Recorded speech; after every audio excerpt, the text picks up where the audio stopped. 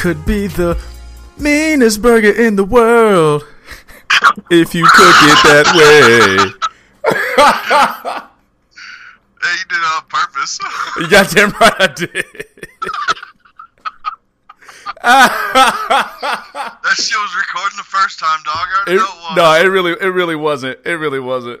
But yeah, I had to take that moment, man. I've been watching. They put Chappelle's Show on Netflix. I was gonna ask you. Yeah, and so I just watched a couple nights ago. Calvin got a job. We've made. I've referred to "Ew, nigga, you smell like French fries" mad times, but to watch it again was really dope. My man saying that shit about the burgers, like, man, I need to stop smoking this shit right here. Oh man, yeah, man, yeah, dude, Man. it is what up? I was gonna bring that up to you. I was gonna ask you if you had Netflix. Yeah, man. What a time to put that shit back on TV, Bruh. Listen, I'm not gonna front, man. So like, I watched it, right? And you know how stand-up comedy and just comedy overall just kind of evolves. Like 80s comedy just kind of isn't as fun. A lot of it isn't as funny because it doesn't age well in the sense of like what is funny now. And so like, as you know, 30-plus-year-old man, I'm watching some of Chappelle's Show, and like some of it is like, you know, 2004 funny. Now some of that shit stands the test of time, right? Clayton Bigsby, the nigga family, you know, and the points he was trying to make. Some of it is a little like, okay, I'm 32 now. This is a little immature. You know what I'm saying? And some of it is like, some of that shit you could not get away with in 2020. Fuck no. He would like the first couple. Like I think it was like the first season. Like each episode, like there's a spot in each episode. He says, "Fuck, I'm gonna get canceled." Yeah, it's a little crude.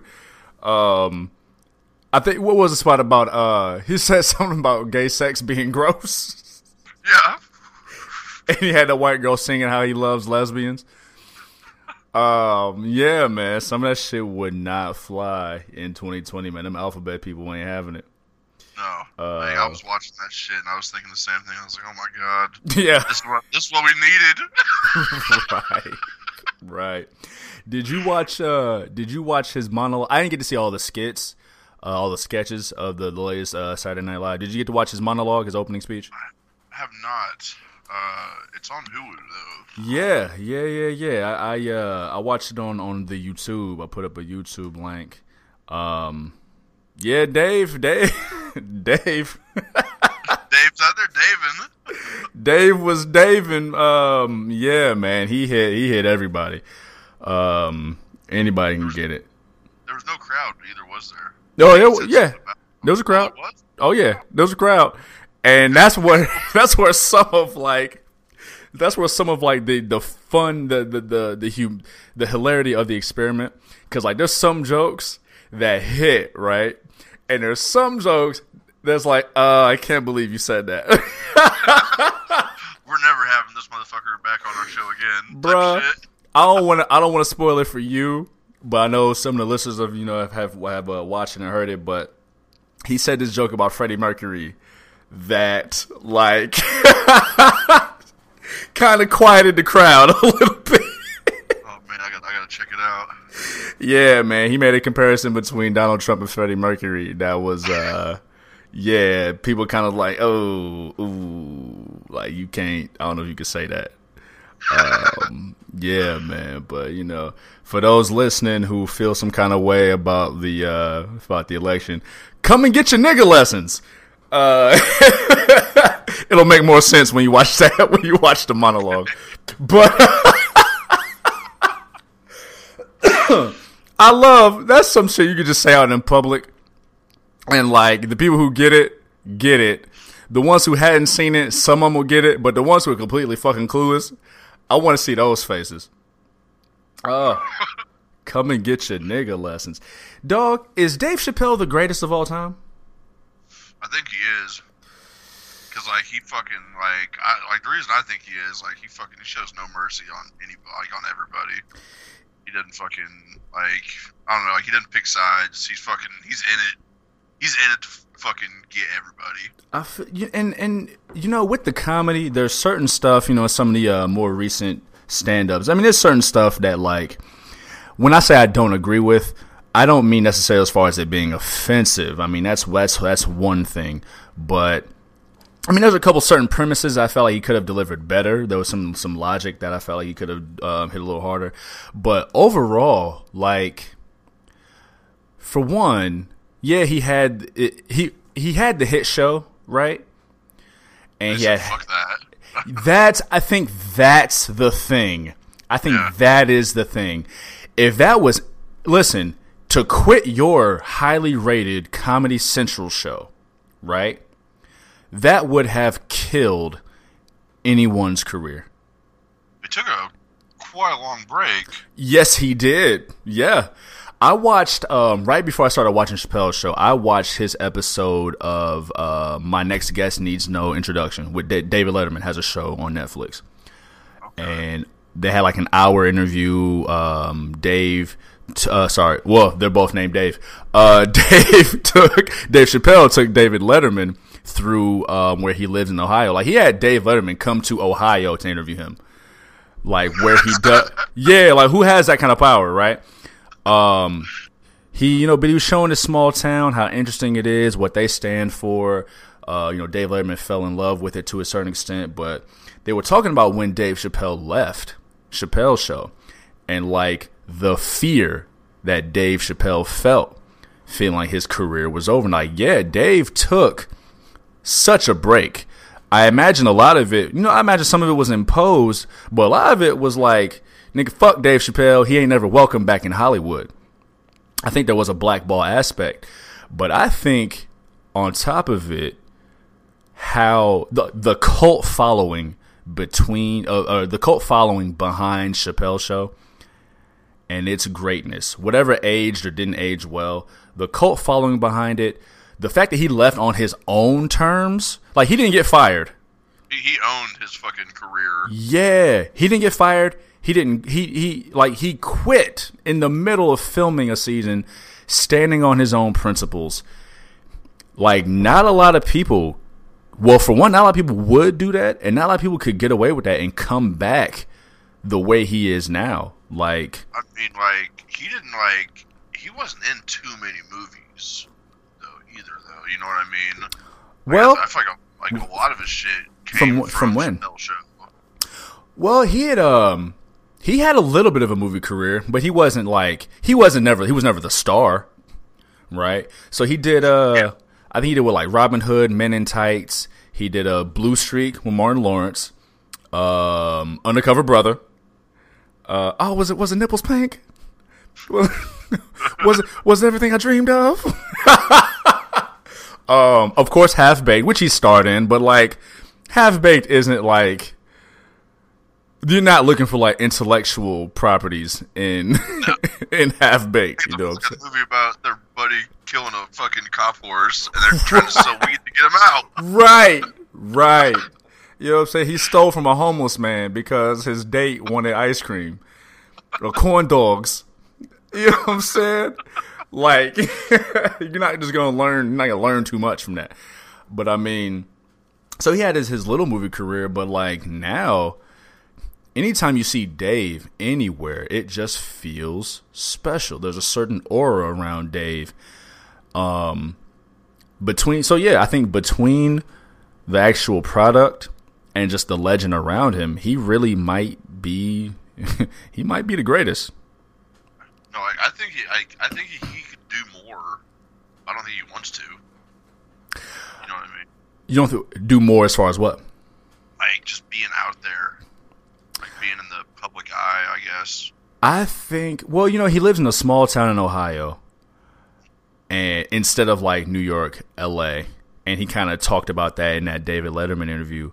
But, I mean, listen, Netflix is throwing him the bag whenever he wants it. Exactly. Yeah, you know what I'm saying? I mean.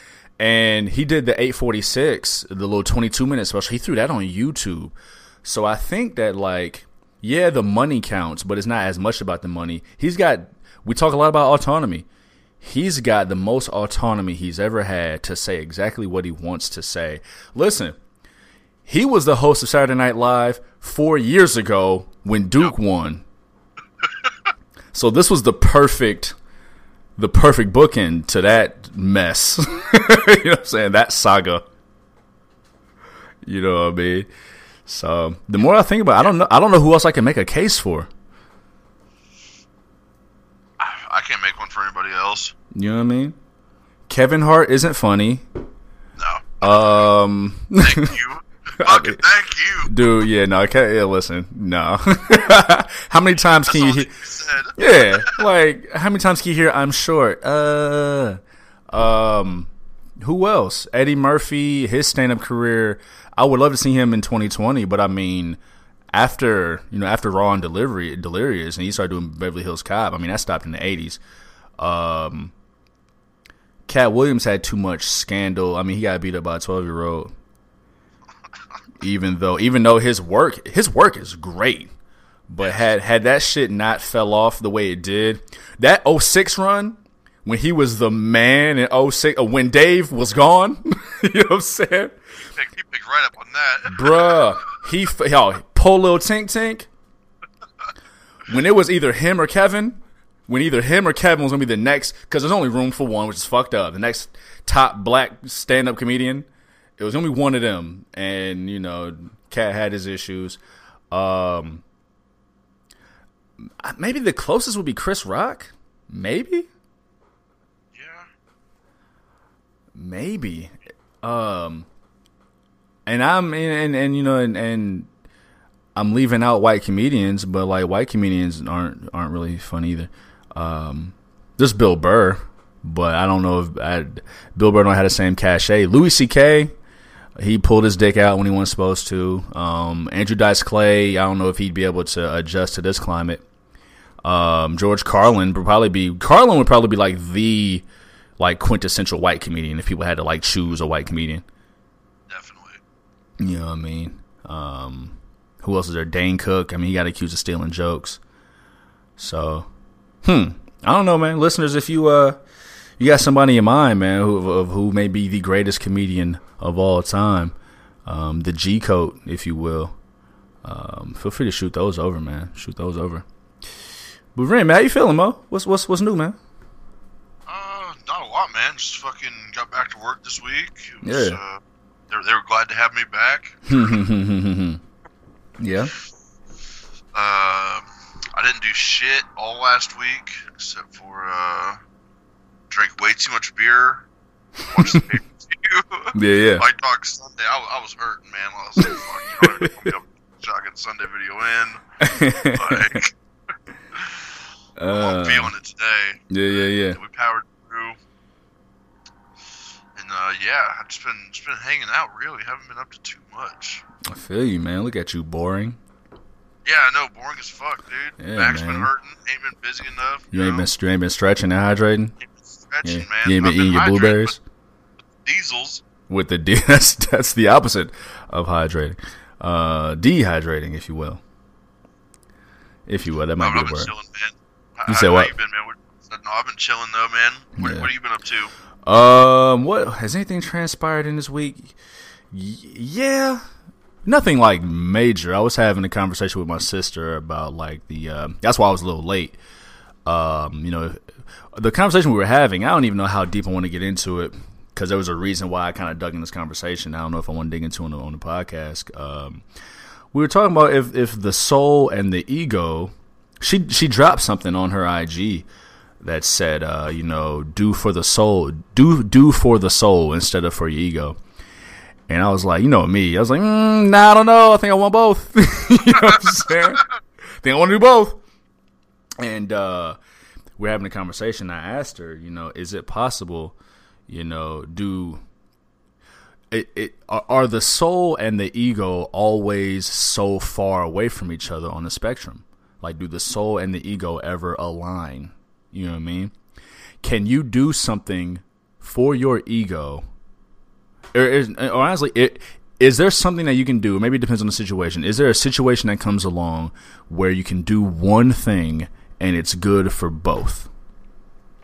Or if you do for one, is it always diminishing from the other? Shit, that's got my head hurt. I didn't even think about that. We spinning. How many? I feel you. I hadn't even took a sip of the beam before me and her started having this conversation. I was just thinking of something that I did recently that I came to the conclusion was definitely more of an ego move, with good intentions. And I'm not for certain how much it'll benefit my soul later on. That's something I got to figure out later. But yeah, just a thought we were having.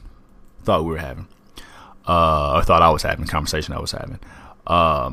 In less existential news, so I came across Kendra Lust's Instagram page today. And I had a... Well, listen, man, you dig through the Instagrams and you find yourself going down whatever rabbit hole. Maybe that's not the analogy I should use. You find yourself going down whatever path, and then you find out you run into Kendra Lust's Instagram page. The thought I had, you know how like you see your friends doing something dope shit, and you like congratulate them, you shoot that text, hey bro, you really killed that shit, man. Like, do you think Kendra Lust like has a friend who works at the dentist office, and then she gets a text from her receptionist friend like, hey girl, you really, listen, I saw you do a scene. You really, really killed it. Oh, and when you said fuck that hole, I was like, oh my God, that's so me. You know what I'm saying? Let's see, like, alright, check this out. I knew a girl in Carbondale, and her friend was actually in the business. Nice. And like she would like hype her up.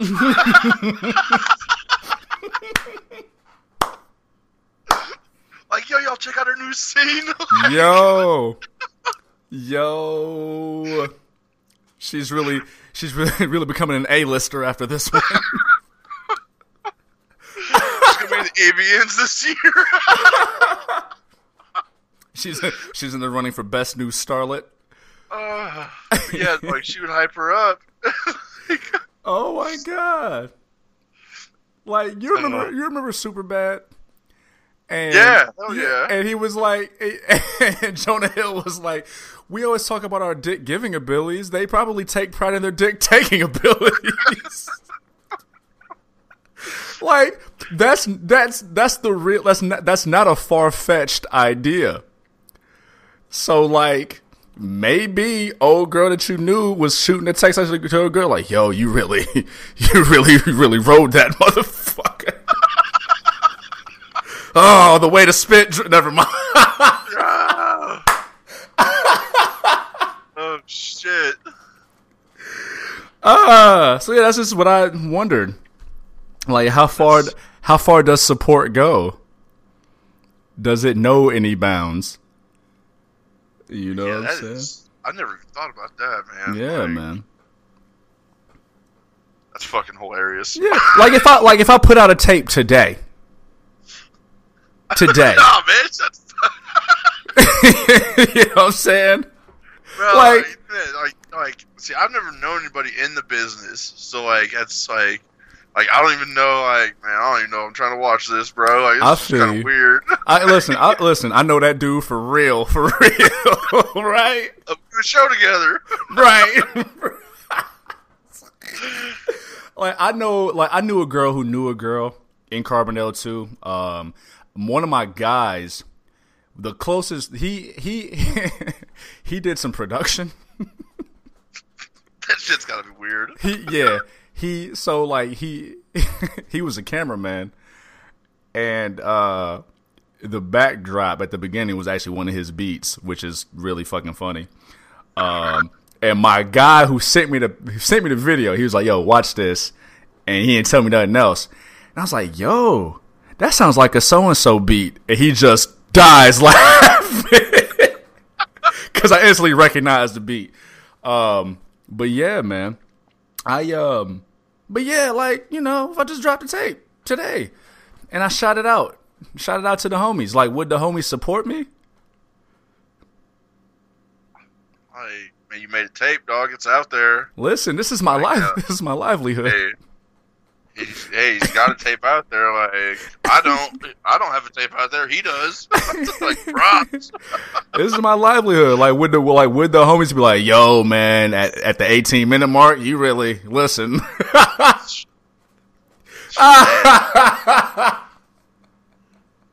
Oh my god. You can't have conditional support. I mean, like, I have to support you. You know what I'm saying? Support got to be unconditional. If we tight, you know what I'm saying? Now I gotta join the business now. I gotta get I can't have those questions unanswered. Man, I think you're probably too old. I don't know. Dog. Yeah, all right. Tell Shane Diesel that he's too old. Nah, listen, you flip through some of these fucking. I'm in prime shape. Okay, maybe not prime shape, but I'm in good enough shape for some of these MFs I be seeing out here putting it on Rochelle Ryan. I've heard that in high school.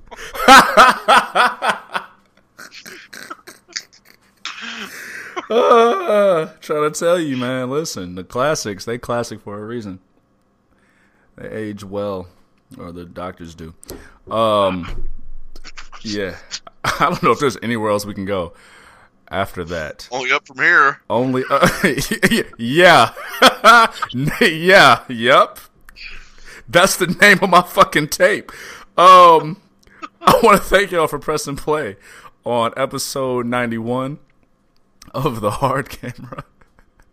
That has taken on a whole new meaning. The Hard Camera, THC, XCI, and I am your guy, Juve, JUV, just under your visual. I'm sitting here. What's up? Hard Camera Productions. Yes.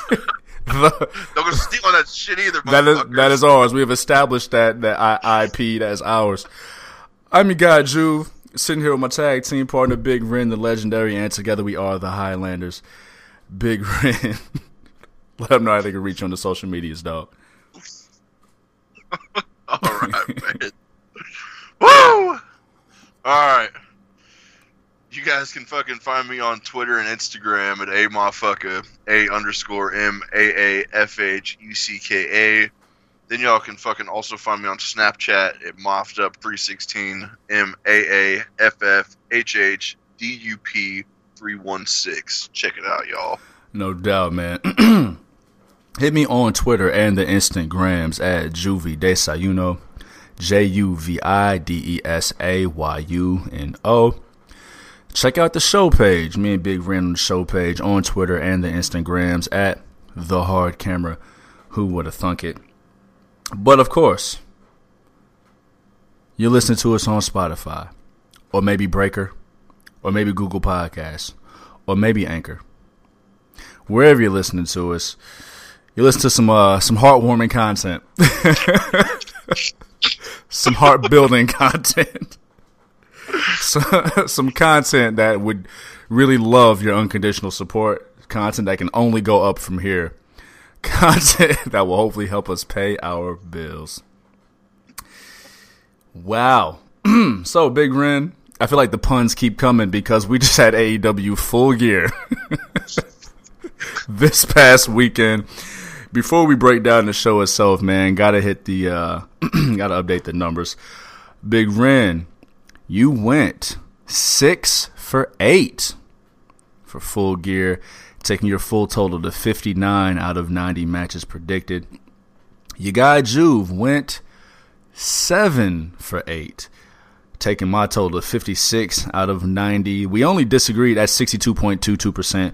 We only disagreed on one match, and it was a match I needed. Had to lighten that lead a little bit, slim that down a little bit. I gotta say, man, us doing so well with the numbers, with the predictions, It goes back to an idea that we talked about before. Like, predictability is not a bad thing. No. It's a matter of how we got there, because I think we both agree about what we think about the show, and I'll let you take it away. Oh, shit. But no, yeah, predictability isn't bad. It makes it even better when it doesn't go that way. It's like, fuck. And yeah, like I said, of the 8 matches, I got 1 wrong, you got 2 wrong, so we knew how it was going to end. But the show, I think we're on the same page. The show was great. Fucking best pay-per-view I've seen in a long time. What a great show. I think it'll probably be the best one of the year. Listen, yeah, gonna be hard to beat. Double or Nothing was in. All Out was pretty decent. Revolution was good, but consistently, Full Gear, man. With it being as stacked of a card it was, yeah, I think it delivered. It delivered, man. Let's say it again. It didn't stop. Yeah, man. Let's start from the top, man. What was your match of the night? It's fucking hard, dude, because I've got like 4 of them. Okay, all right. Match of the night for me though was FTR and Young Bucks. Bucks and FTR. Okay, we've got new AEW Tag Team Champions, the Young Bucks, the Bucks of Youth.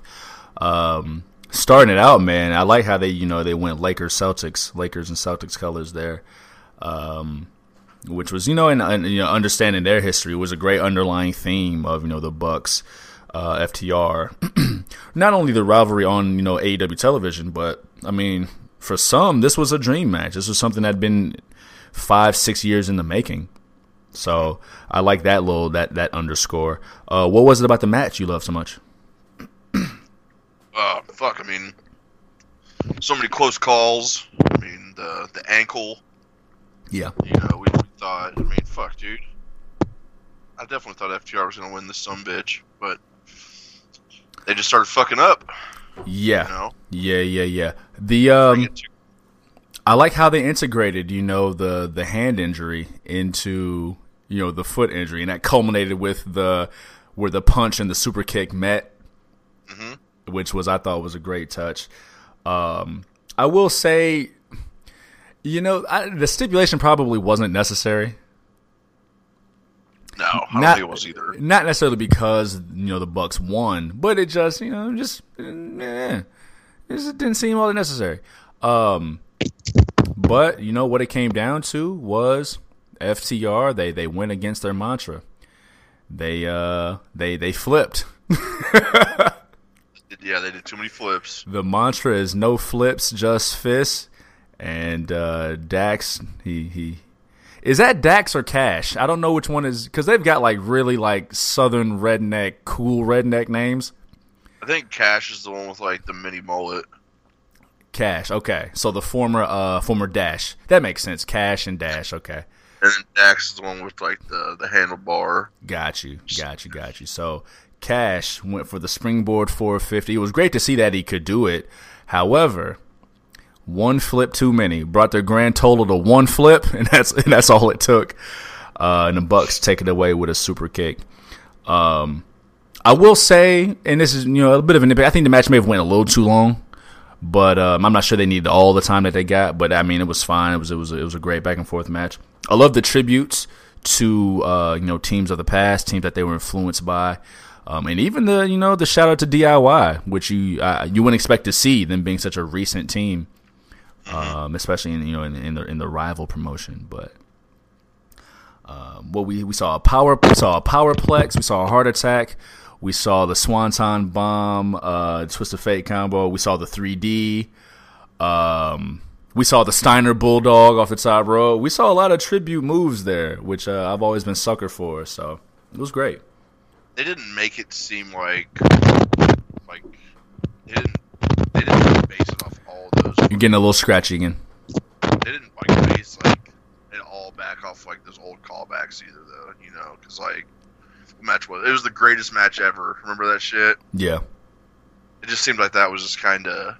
This just felt more organic, I guess. I hear you. Yeah.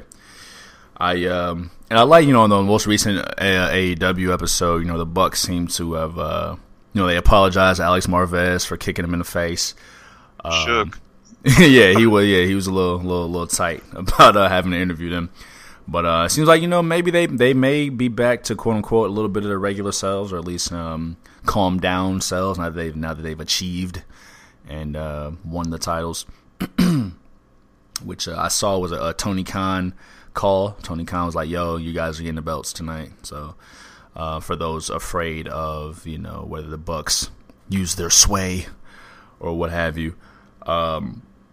I had that match or the Hangman Kenny match as my match of the night. I kind of had it as a tie. And I think because I think the tag match may have went a little long, I think I'm going to go with Kenny and Hangman as my match of the night. They started off the pay-per-view, which I was surprised with. But what a great way to start. Oh, yeah.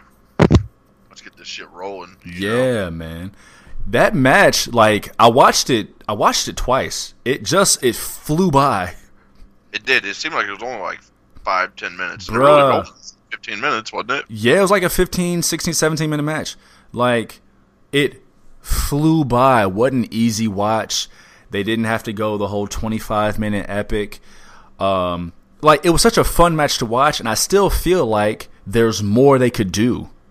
Oh, yes. Like, I feel like they held back a little bit. We didn't see Hangman this past Wednesday. We did not. We did not see Hangman. Kenny seemed to be a little preoccupied with himself. Actually, I'm glad that we tied these two matches together because they are literally tied together with the participants involved. We saw Hangman kind of lurking in the shadows after the Bucks defeated FTR. Kind of botched on commentary from Excalibur and Tony Schiavone. Just a little awkward how they addressed it or didn't address it or whatever they're trying to do. But there's clearly more meat on that bone. Pause. Super pause. And it was just announced. Kenny Omega versus Jon Moxley on the December 2nd edition of AEW Dynamite. Before we talk about that, how do you see, not how do you see, but what do you think about Moxley versus Kingston? That shit was brutal, dude. It was rough. It was real rough. It was rough. I was waiting for somebody to get set on fire when they pulled that alcohol out. Bro, 2020, and I was impressed with the fact we've seen the thumbtacks so many times, right? Yeah. We've seen blood so much. I've never seen someone pull out rubbing alcohol. Yeah. And it makes it was so clever, but it seemed like it makes perfect sense. It's like fuck when Tron got fucked up by the Wu-Tang Clan on Chappelle's show. set that hanger on the stove for about 15-20 minutes. It's a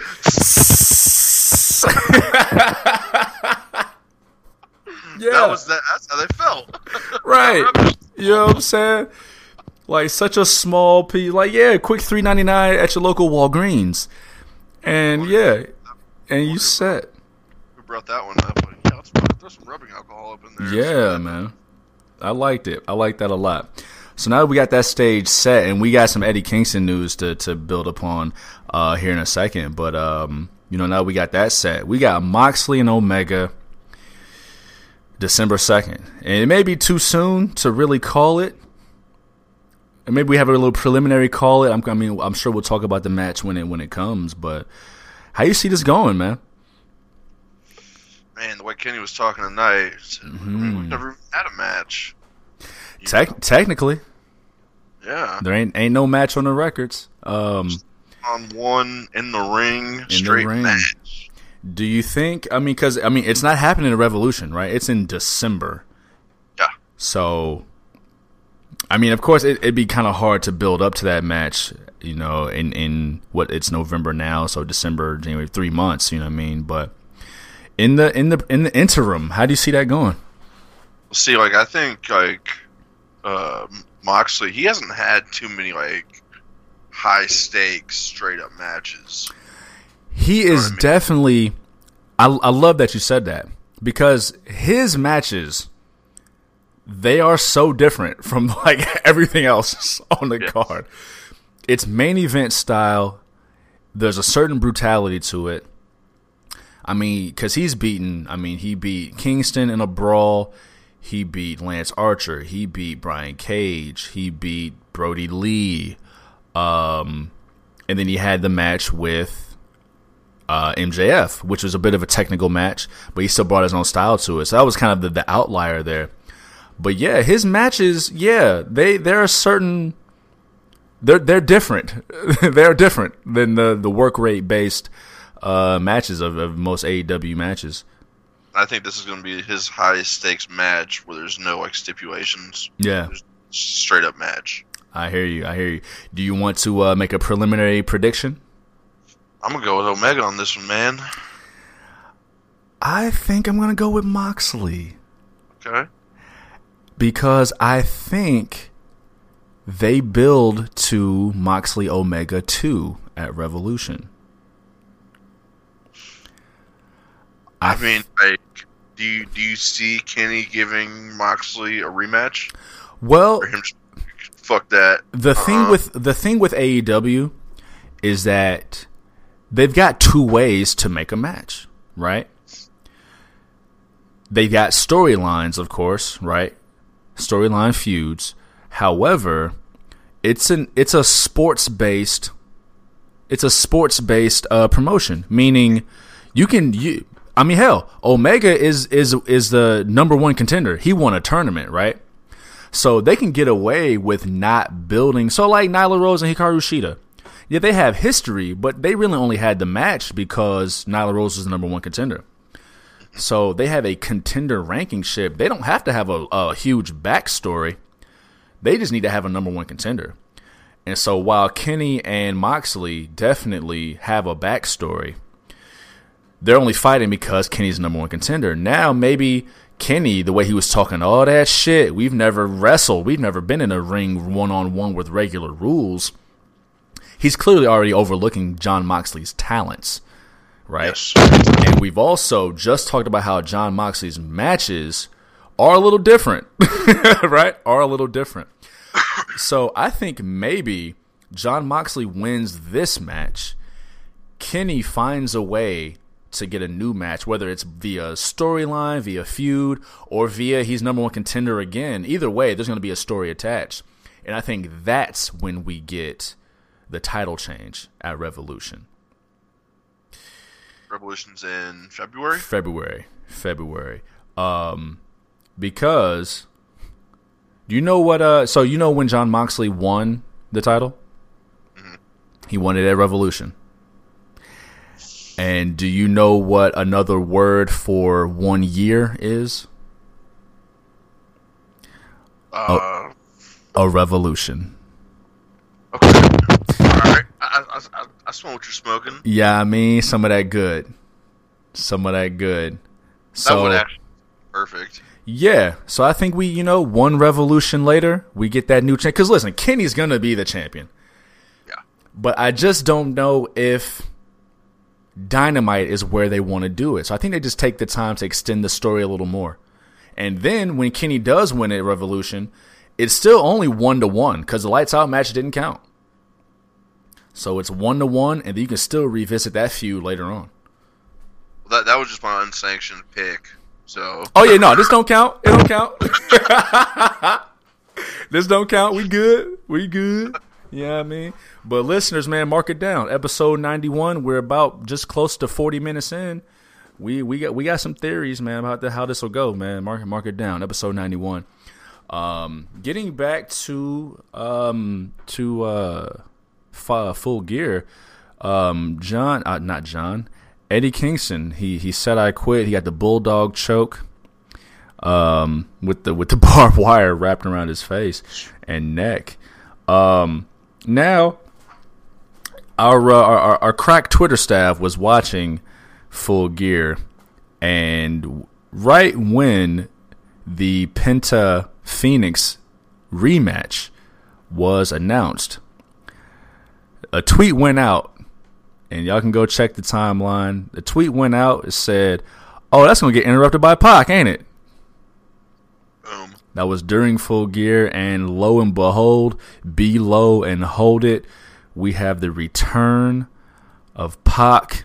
Listen, it might be Pac, but I just like saying Pac. I wasn't sure which one it was because you call him Pac. I do say Pac. I think it's technically Pac. I like Pac. Okay. Pac returned on AEW Dynamite after we saw Penta kind of wild out on Little Bro. That was a crazy match.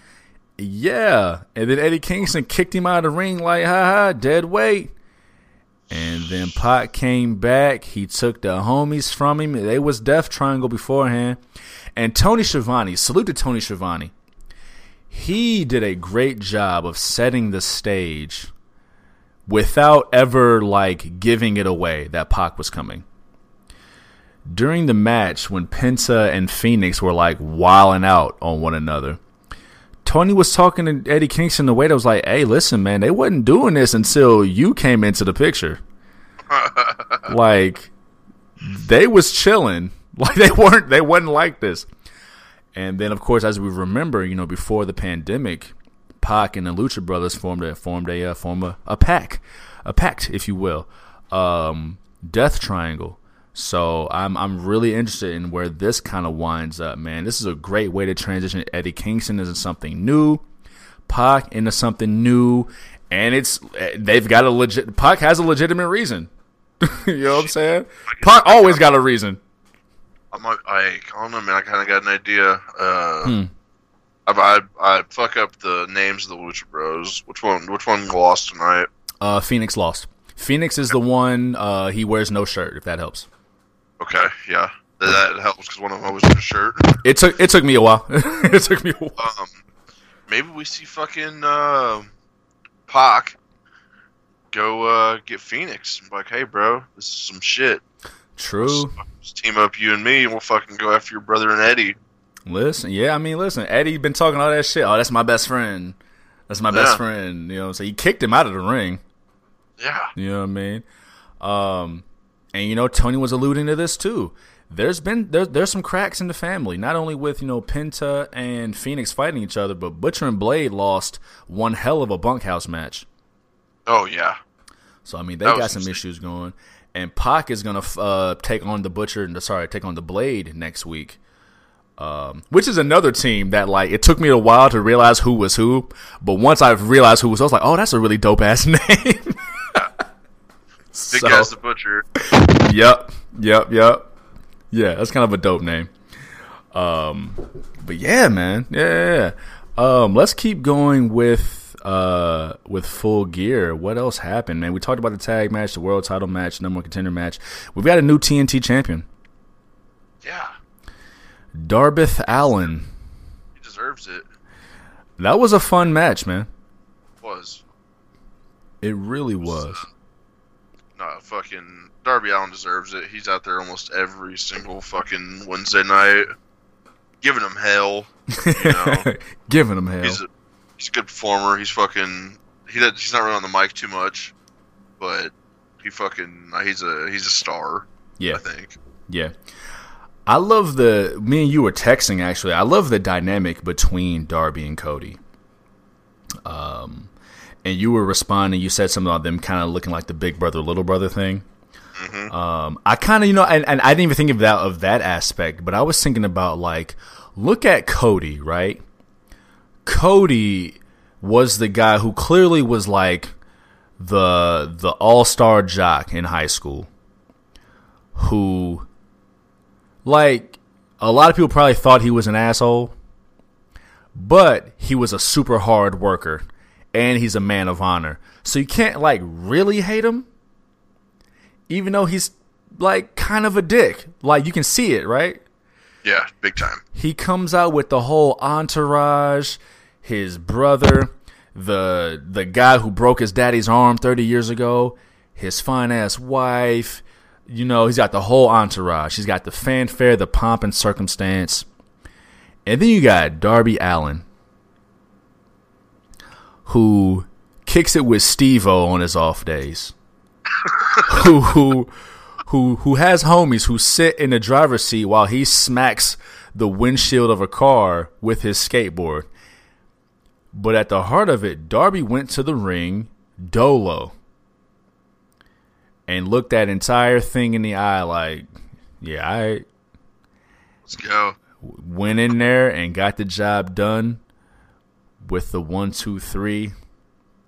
And again, to speak to Cody being a man of honor, he bowed down on one knee, was like, here, yeah, I mean, you won. I'm glad it went that way. Yeah. I'm glad Cody wasn't a dick about it. Yeah. You know. He was a dick during the match, but he had to be. Yeah, he had to be. Fight. It's a competition. And that's why I love the dichotomy. Like Cody, for weeks, Arn Anderson's been getting on Cody's ass. Focus, right? Stop with the fucking push-ups. What you doing? You know what I'm saying? But when it came down to it, he handed that belt over, man. He handed it over. And now we got the tag match next week with Darby and Cody taking on Brian Cage and Ricky Starks. Pretty Ricky, what they call him. How many tag matches we got next week? I feel like we got like 3. What else we got? We got Bucks and Top Flight. I just remembered that one. What's the other one? Shit, there might only be 2. I'm trying to think of the card off the top of my head. You know, Bucks and Top Flight. Allen and Rhodes versus Cage and Starks. We've got Pac taking on the Blade. I feel like something else was announced, but I'm kind of drawing a blank. But so we got Shaq coming in. Yeah, what's that about, man? Dude, I have no fucking idea. Did they mean Shaquille O'Neal? I mean, like they mentioned it, but they left it a little open-ended. They did, but I mean, then they come on saying, like, oh yeah, Shaq was backstage. He was in full gear. Shaquille O'Neal's backstage, full gear. Yeah. And you know what? I think, it makes sense. It makes sense. Because I know for years WWE was trying to land, Shaq versus Big Show. And it never happened. But also, Shaq works on Inside the NBA, which is a TNT show. Okay. So he's got the TNT influence right there. It kind of makes more sense that they'd be able to land that easier than WWE would. If this is the Shaq that Miss Cargill mentioned. So, I can't front. Like, I was intrigued, but I'm sitting watching the screen like, yo, get to it. She interrupted Cody. I'm like, yo, okay, get to it. What you talking about? What are you here for? I was expecting a fire-ass promo from Cody. Yeah. She just comes in and shut shit down. Yeah, and you know what? Salute to Cody for giving her that shine. Yeah, big time. I'm not sure how much I enjoyed Brandy Rhodes, where like her, it was a little uncomfortable to watch, like because it didn't seem all the way genuine. Like she called her a heifer at the end, and I'm like, listen, I know you don't say heifer on a regular basis. So. Yeah, I don't know. That's yeah. I don't know how deep I can or want to go into that, but we'll see where it goes. Mixed tag match maybe. Shit. Mabes. Yeah, maybe. Yeah. Mm-hmm. Why not? Who knows, man? I mean, NBA season starts December 22nd. So, I mean, that's just 6 weeks. 6 weeks away. So Shaq will be working. He'll be on TNT. That's great plug, man. Great promo. That's why TNT fits so well with AEW. Like, it's a sports network and a mature drama network. And AEW is a sports promotion with mature dramatic storylines. It fits perfectly. It's a little better than it did back in the day, I feel like. You're kind of getting stretched again. You said it fits better than back in the day? Yes. I kind of agree. I mean, AEW will still get, preempted on... No, because on Wednesdays, they do NBA on ESPN. So they'll only get preempted during the playoffs, which I think would happen sometimes with WCW. But yeah, the fit seems a little more natural in 2020. And you know what I think that is too? I mean, you know, we're thinking about like 96, 97, right? 22, 23, 24 years later, the people who run TNT were the people who were watching back in 96, 97, 98. So they respect it a little bit more, which I can get with. Maybe not running TNT, but you know what I mean. Yeah. So I can get with that. What else happened, man? Of course, we mentioned Sheeta and Nyla Rose. I was impressed with that match. Yeah, I watched some highlights. I didn't actually go back and watch the full match, but yeah, it was. Sheeta wasn't fucking around. Yo, Sheeta wanted all the smoke, didn't she? Hard as fuck. All the smoke, man. Yeah, man. Gotta say, I'm glad I switched that pick and remembered that, you know, they got Britt Baker DMD waiting in the wings, man. I think that's been a slow roast, a smoker, if you will, that ace that they're trying to build. I can respect that they're working on the women's division. We've talked about how that's kind of the weakness of the entire promotion. They're working on the women's division. We saw Ty Conti take on Red Velvet on AEW. We saw Serena Deeb, I believe, take on Allison Kay in the buy-in. So we know there's Big Swole, Nyla Rose, Thunder Rosa. They've got pieces. They just got to put it together. Britt Baker. Say it again. Did Tony Khan just actually address like the way people are feeling about the women's division? Yep. And that was actually I was using that conversation to kind of, you know, talk about, you know, Kenny and we'll talk about the promotion overall. Yeah, no, you're absolutely right.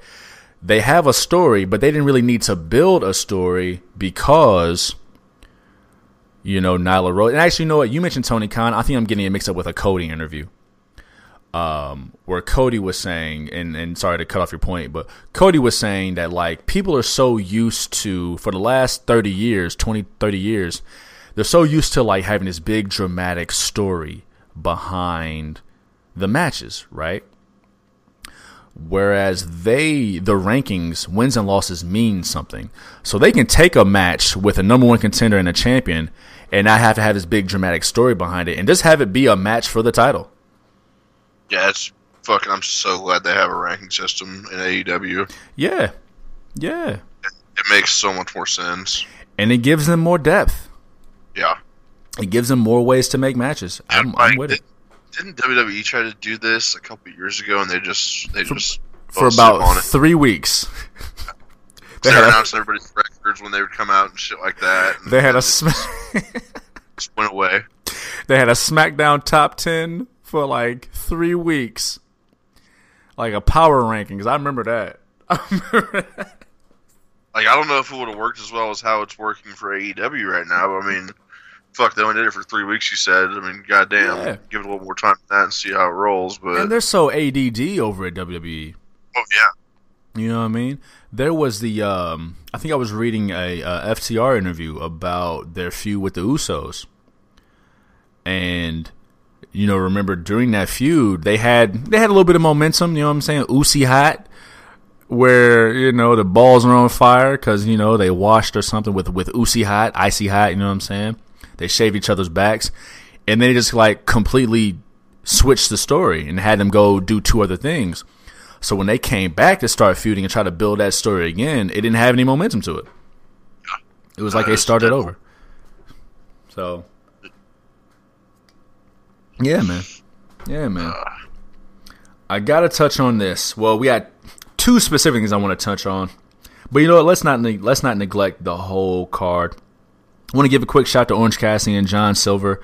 That match was better than I was anticipating. Oh yeah, to be quite honest.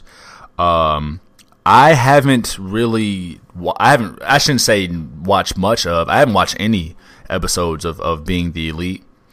But from what I understand, John Silver is really like using that platform to get himself over as a character. That match was a great showcase for him. It was. He's the best part of the fucking Dark Order. Yeah. I mean, Sounds like Brody Lee, I think he is. I just realized we haven't seen Brody or Colt or Dark Uno or Stu Grayson in a while. They were peeking out this past Wednesday. Were they? Okay, I must have missed that. Okay. During the during the women's match, or did I just miss it completely? It was during the women's match. Okay. And it was like right at the end, right? It kind of seemed like they weren't supposed to be out there, like they're creeping. Yeah. Dig it. Which, I mean, that's only good for the Dark Order, right? They've got so many people. Like, it's great to establish the different personalities. So, yes. Brody Lee is over. He ain't going nowhere. Colt Cabana is over. Dark Uno and Stu Grayson are the tag team of Dark Order. So, I'm not mad at all, man. Great showcase for John Silver. Orange Cassidy, of course, is over, and John Silver got to show off. I never seen a one-handed press slam.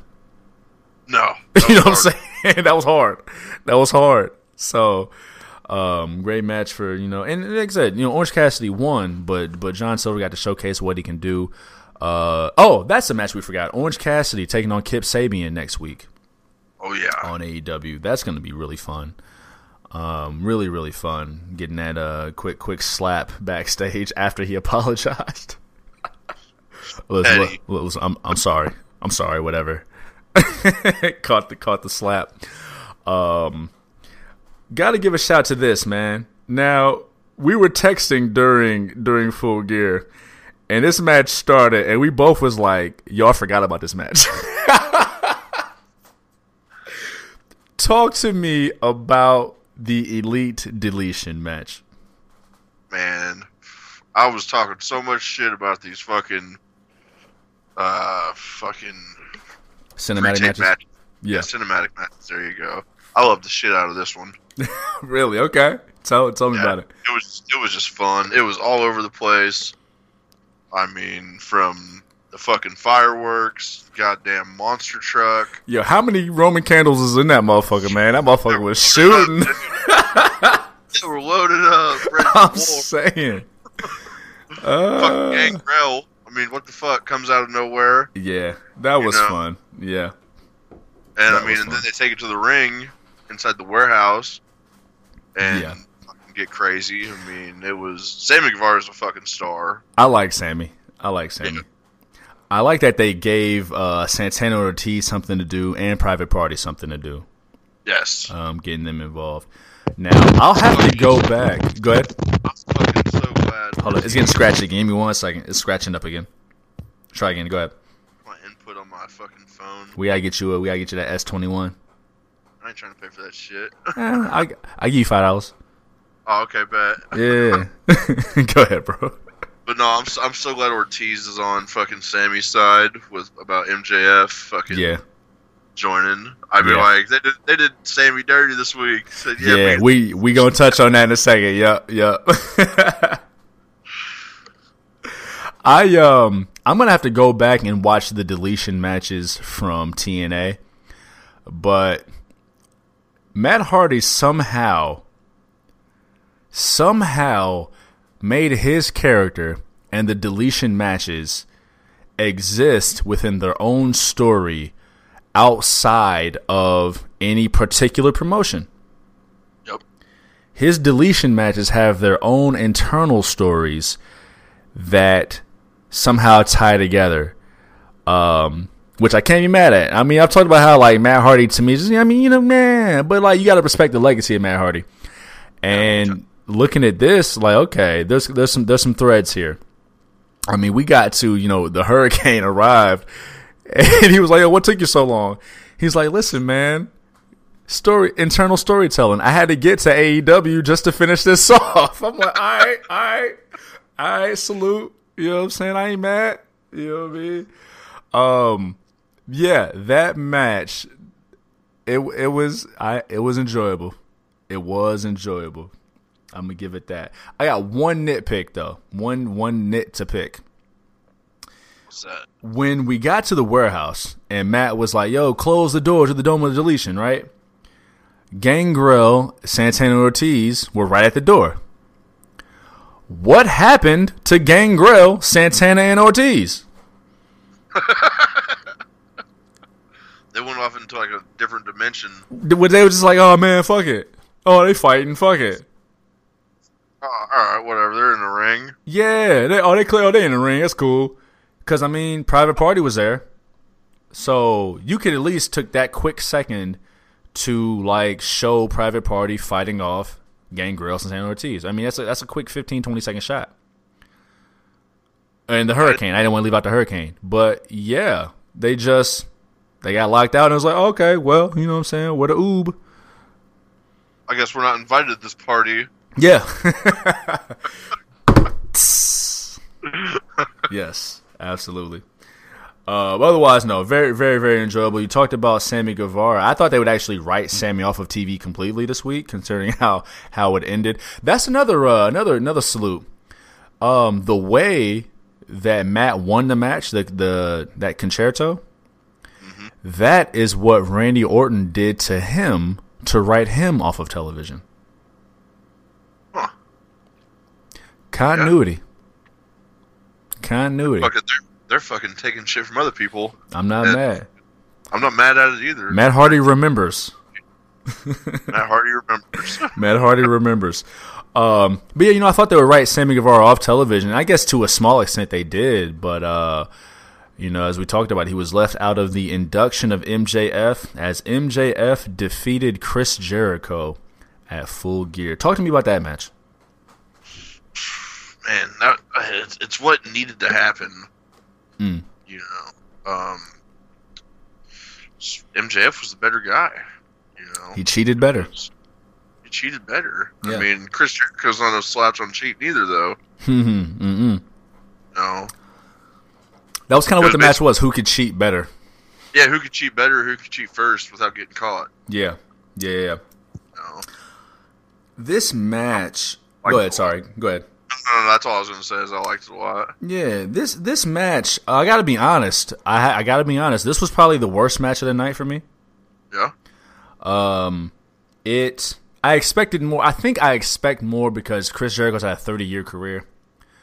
But I need to relegate myself to the fact that, like, Chris Jericho, his matches, whatever they lack in work rate, they're going to be great in story of themselves. The story of getting to this match was entertaining. The execution of the match was just straight. It was cool. I mean, yeah, Jericho hit a Frankensteiner and he's 59 years old. Cool. But yeah, it was what it was. It wasn't a bad match. It was one of those matches that's like something has to be the worst because that's how numbers work. But this was it. Yeah, this was it. I wasn't overly impressed, but it was more so there's the story and then there was the match to get to the story. You know how we have like the story to get to the match? Yes. This match was like we gotta tell more of the story. The in-ring product isn't as important in this storyline. But MJF defeated Chris Jericho, and then we got the induction on Dynamite. In case in point, the Inner Circle's going to Vegas. Somebody left behind. And it's going to be Sammy fucking Guevara.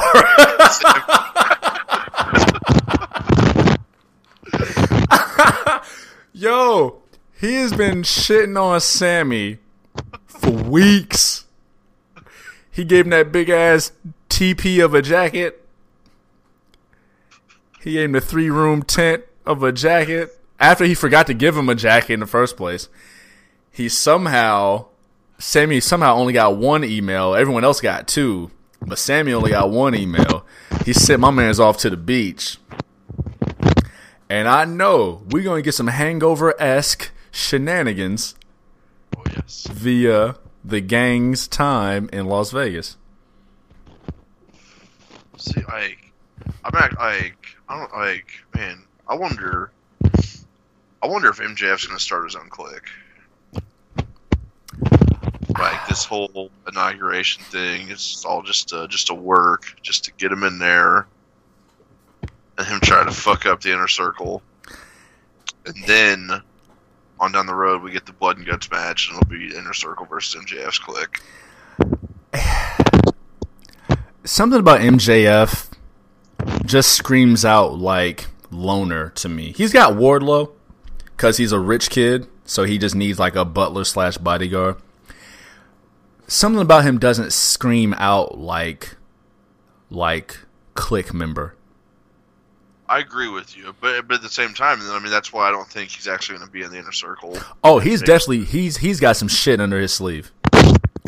He's got some shit up his sleeve, and this is gonna blow up beautifully. And I think maybe this is something we see at Revolution. This will blow up at Revolution. We'll somehow play this story out another 3 months, up into I think we get the blow off at Revolution, whatever it is. Say it again. That's probably a lawyer. His dad's a lawyer. I'm not touching that one. He said, my dad gave me a small loan of $1 million. Yeah, all right. Yep, all right. I did it on my own. I did this on my own. Quoting Drake lyrics. Ortiz don't want to pick up on it. Right. You know what I'm saying? Yeah. Nah, I'm entertained. I'm entertained with this. The in-ring product is secondary to this storyline. I mean, it's another dimension of what pro wrestling is, right? Yes, big time. So we were talking about it a while ago, like back in the 90s, the wrestling didn't even matter. Like, it was just all storyline. Man, listen. Yeah. Yeah. How many brawls in the crowd can you do? Yeah. I'm with it, man. I'm with it. So, we've, listen, man, we've been singing AEW's praises for the most part. And we've been honest about, things we've had to be honest about. But they're rolling, man. They're rolling full gear. Full gear. And I'm all in. Get out of here. Until they're all out. Oh, get out of here. But up until they're all out, I'm betting double or nothing every time. To the Revolution. Till the Revolution is televised. Boom! Dynamite! Yes. Goodness gracious, man. Shorter show tonight, but jam-packed show. Jam-packed show. I think we really, we did it all in this hour and 8 minutes so far, man. Next week, we're going to be back next week. We got Survivor Series 2020. A little 2020. I'm looking forward to this one, actually. Dude, Survivor Series is a sleeper, man. It's a sleeper show every single year. The storyline, I mean, listen, they just did a draft. Yeah. So there's no real brand loyalty. It's a matter of personal ego. We're seeing two right now. Did you happen to catch Raw? I may have read some of it. What I missed? Well, no, I mean, it's just the way I think things are going to go at Survivor Series. Damn. Yeah. Well, hey, you know what? We're going to be touching on all that next week. Pause. Next week also marks, man, our 3-year anniversary, dog. Dog, what you get me, dog? A knuckle sandwich? Oh, man. Oh, okay. Well, I was going to say, hot takes or something. I would have taken, hey, wait till next week. I could have waited, okay. I'm bad at keeping surprises. Yeah, I shouldn't have asked. I should not have asked. But yeah, man, next week marks 3 years, dog. This thing has flown by. We have, we've definitely done it all. But we'll definitely be running through the Survivor Series card next week. As I was saying, storyline is kind of weak. Brand supremacy and brand loyalty. There's not too. I mean, most of the Raw team, they were on SmackDown 3 weeks ago.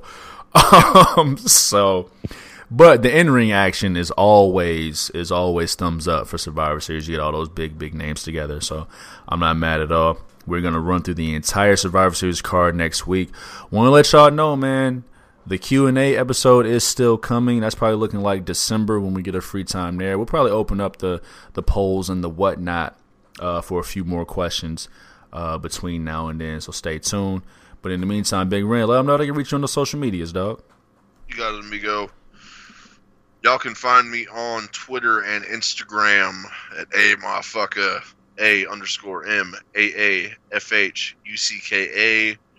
Then y'all can also find me on Snapchat at MoffedUp316 MAAFFHHDUP316. Check it out, y'all. Yes. Hit me on Twitter and the Instagrams at Juvie Desayuno, JUVIDESAYUNO. Check out the show page on Twitter and the Instagrams at The Hard Camera. Who would have thunk it? But above all else, there are a variety of ways you're listening to us. You're listening to us on Spotify. Some are listening on Anchor. Some are listening on Google Podcasts. Some are listening on Breaker. Wherever you're listening, tell the people you love. They'll tell the people that they like. Heartwarming content, heart-building content, great content. Content that survives. Content that goes full gear. That goes double or nothing. Until the revolution is televised. Until we're all out, we are all in. Content that will hopefully help us pay our bills. In the vein of Chappelle's show, I'm broke, nigga, I'm broke. We'll see y'all next week. I am your guy, Juve, sitting here with my tag team partner, Big Ren, the legendary, and together we are the Highlanders. Until next time, we will see y'all next time. Adios, amigos. Salute.